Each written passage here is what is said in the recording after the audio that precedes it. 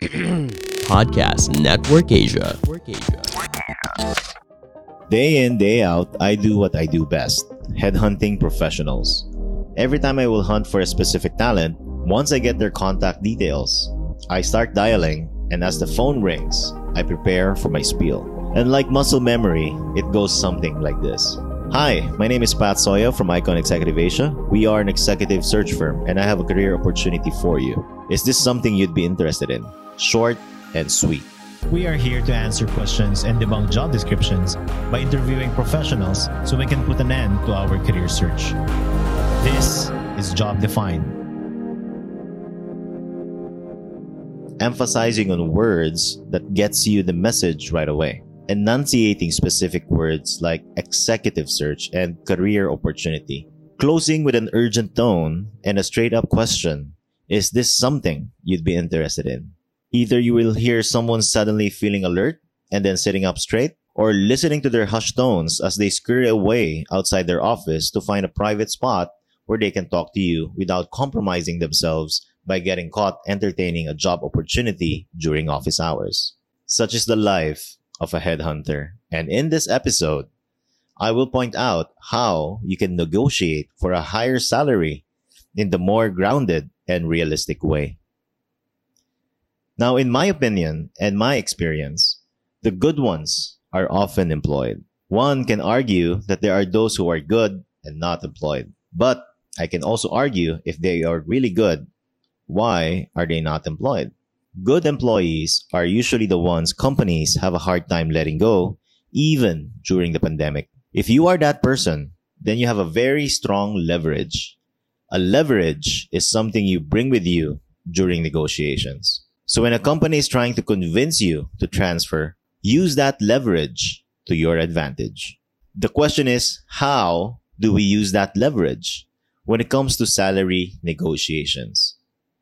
Salary negotiations are tricky. Some will not share their salaries. Others will demand how much the pay really is and max out the budget of the employer. For the sake of this episode, I'd like to focus more on a more grounded approach that is based on your own personal historical salary. In my more than a decade of experience in headhunting professionals, from rank and file, supervisors, managers, senior management, C-level like the CEO, CFOs, and the likes, I was able to come up with a salary formula when it comes to convincing someone to transfer. It's the 20-30 rule.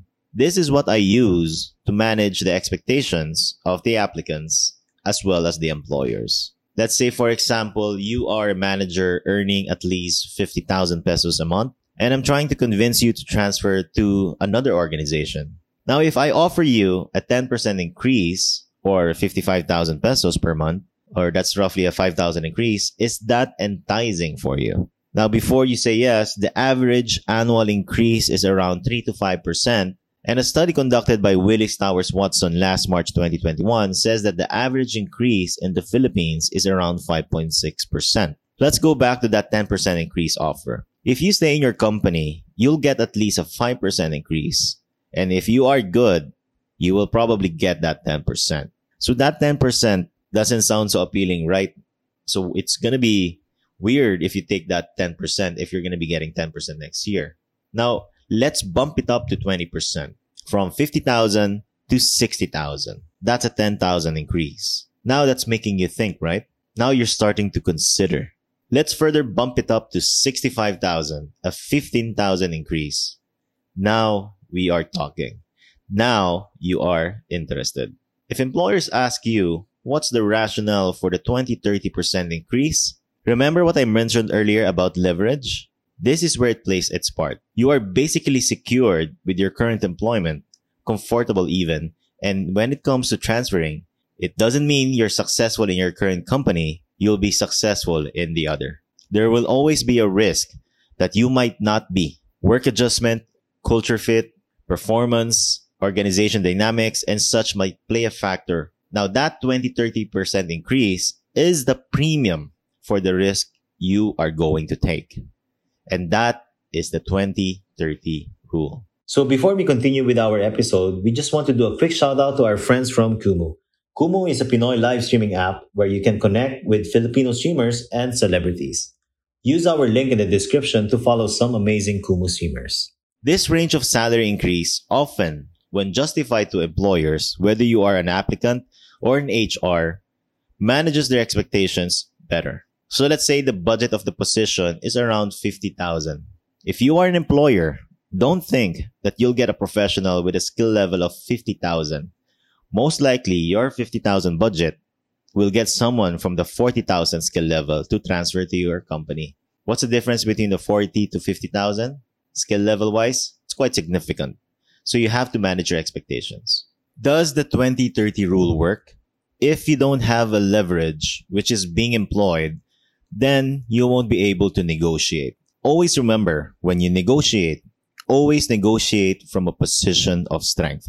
If you are unemployed, a 10% increase might be doable.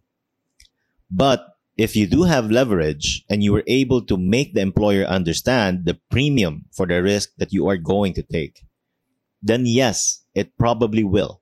Now, some of you guys might be thinking, can you go beyond 30%? Yes. Yes, you can talk your way into it, but a word of caution, going beyond 30% might overinflate your worth and expectations might increase significantly. Therefore, it might be risky for you because your performance might not be at par with the higher expectations of the employer.